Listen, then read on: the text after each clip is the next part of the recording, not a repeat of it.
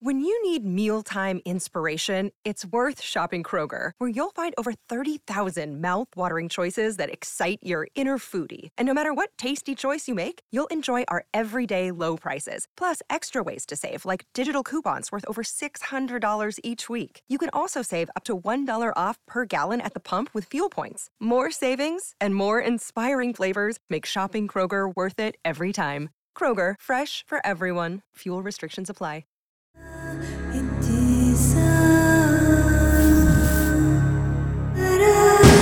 This is True Crime Psychology and Personality, where we discuss the pathology behind some of the most horrific crimes and those who committed them from a scientifically informed perspective. I'm Dr. Todd Grande. I have a PhD in counselor education and supervision, and I'm a licensed professional counselor of mental health. Dr. Todd Grande, that's my YouTube channel. Today's question is, can I analyze the case of Theodore Conrad, who was also known as Thomas Randall? Theodore Conrad was born in Denver, Colorado on July 10, 1949. His father, Edward, was an officer in the Navy, and the family moved frequently. Conrad had one sister. In 1958, his parents divorced, and his mother settled in Lakewood, Ohio, which is a suburb of Cleveland. Conrad's mother remarried shortly afterward. Conrad graduated from high school and enrolled at New England College in New Hampshire. His father was a professor at that college. Things didn't work out for Conrad there. After completing one semester, he moved back to Cleveland and attended a community college.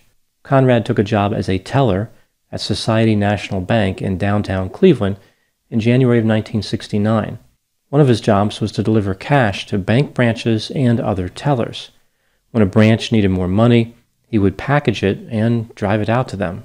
He was handling hundreds of thousands of dollars every day. Thomas became fascinated with the 1968 movie, The Thomas Crown Affair. He saw the movie at least 6 times. This film stars Steve McQueen as a bank executive who steals $2.6 million simply to prove that he could do it. Conrad became fascinated with the idea that he could get away with crimes. He started shoplifting simply to prove he could get away with it. He started imitating Steve McQueen's character from the movie. He played golf, drank expensive alcohol, spoke French, and drove an MG sports car. It would appear that he became lost in fantasy. Conrad would tell his friends how the money at the bank was not well protected. He could easily steal it if he wanted to. If he took money from the bank on Friday, no one would notice it was missing until Monday.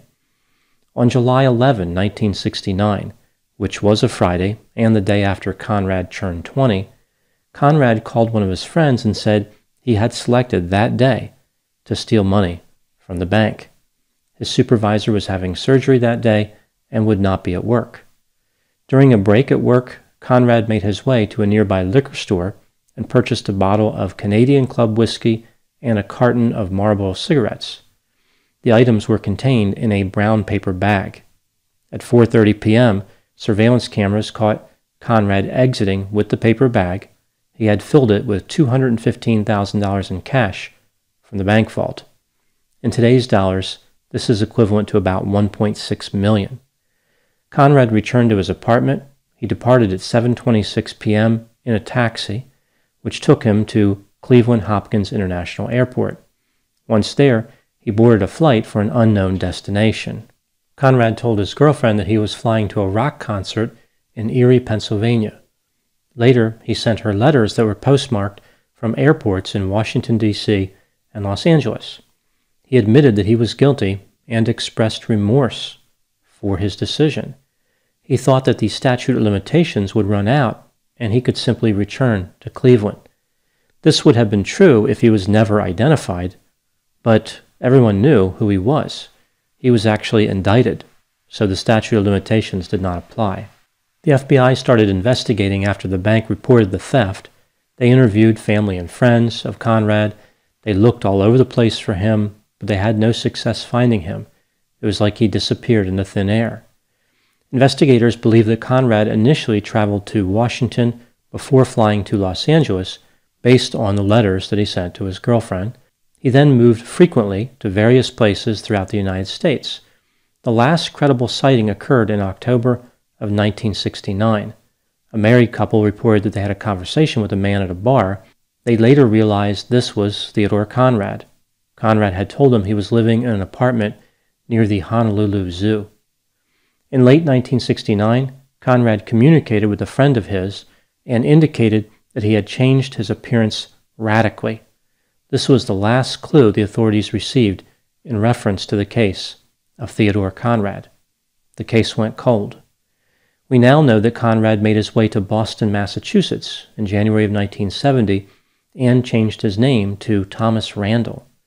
Boston happens to be the location where most of the Thomas Crown Affair was filmed. Conrad met a woman named Kathy not long after moving to Boston.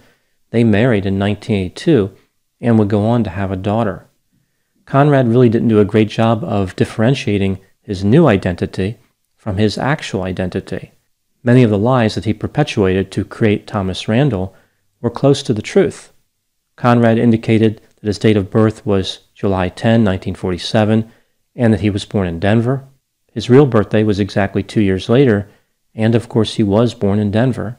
Conrad attended New England College as Thomas Randall, the same place he had attended under his real name years before.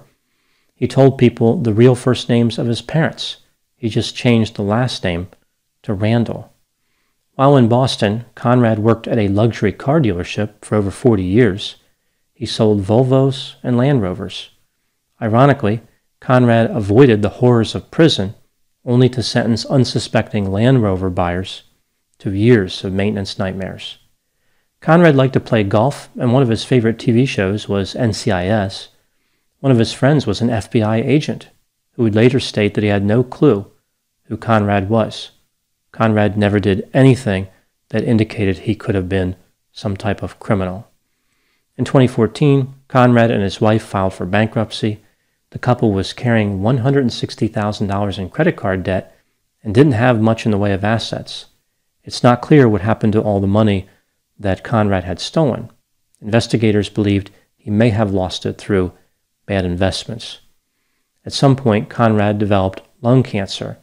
Before his death in 2020, at age 71, he confessed to his family that he was the notorious Theodore Conrad.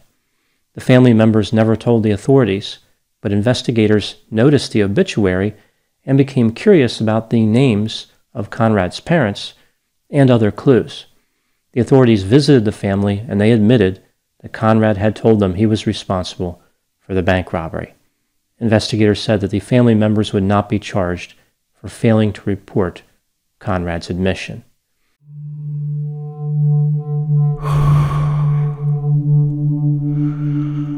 I'm an American vigilante. I have a question for you.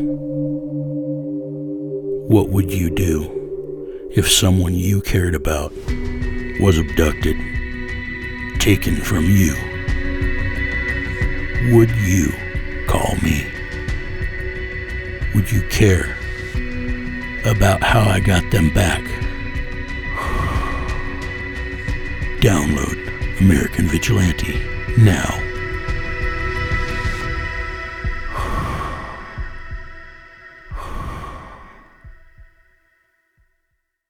My name is Bill Huffman, and I am a former Cleveland news producer, and I am now the host of the podcast, Who Killed?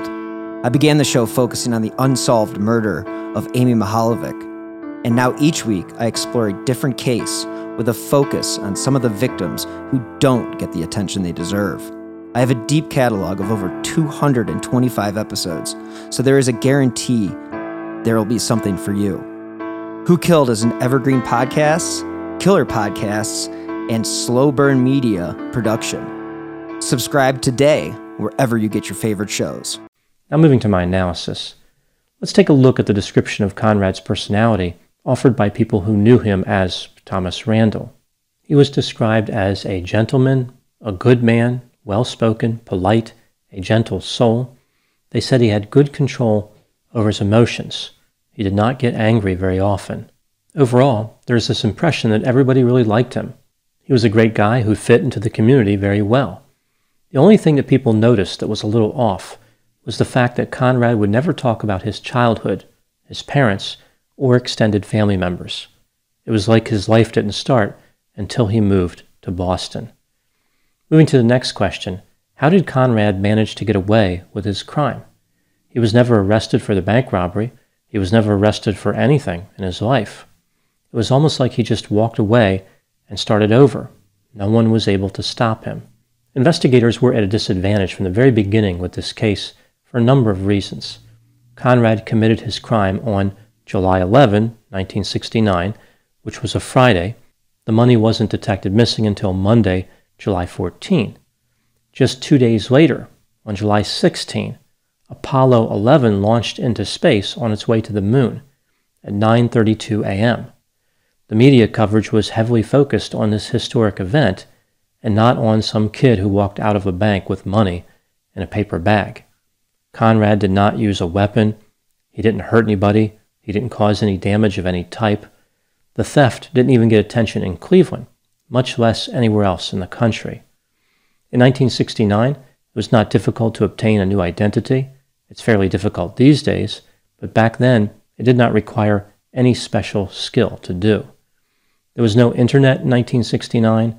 This was to Conrad's advantage in a number of ways, not the least of which is it limited how effectively law enforcement could get information about the case to the public. The bank where Conrad worked and helped himself to some cash did not fingerprint the employees. Conrad did not have a criminal record, so his fingerprints were not available anywhere. Once Conrad was in Boston, he lived a fairly low-profile existence. He did make some key mistakes, like using his parents' first names, attending a college where he had previously attended, and only moving his birth date by 2 years. But for the most part, he really didn't attract attention. It sounds like Conrad had a very friendly and likable attitude. There was no reason for anybody to be suspicious of him. He's the last person anyone would have expected to be responsible for such a crime. I find it interesting that Conrad did leave some clues and take some chances. It's almost like he really didn't want to give up the identity of Theodore Conrad. He wanted to hang on to who he once was, even though he was living as Thomas Randall. His choice of careers, car salesman, put him in touch with the public on a daily basis. This is not the best career choice for somebody on the run from the law. I think that Conrad's secret was something that weighed heavy on him. There was no need for him to make a deathbed confession, but I think he wanted to clear the air. I don't think he was worried about people figuring out who he was after he died. Maybe this was actually his fear, that no one would know he was actually Theodore Conrad. It was better for Conrad to identify himself and be remembered as a man who made some poor choices than to be misidentified as Thomas Randall. He did not want his friends and relatives believing something that was untrue. He wanted them to love him and remember him as he truly was, Theodore Conrad, and not Thomas Randall. In a sense, in his last moments, he paid his family and friends a compliment. He offered them the truth, something he hadn't offered to anybody in 50 years. Conrad had been unwilling for many years to take responsibility for his crime, but that doesn't mean he enjoyed living a lie. Some people are angry at Theodore Conrad because he escaped responsibility, because he beat the system, but I don't think he beat it completely. He paid the price of being separated from everyone he knew, everyone he loved. He lived his life with the sword of Damocles dangling above his head, wondering if each moment of freedom would be his last. He had to look over his shoulder all the time. He had to lie to everyone continually.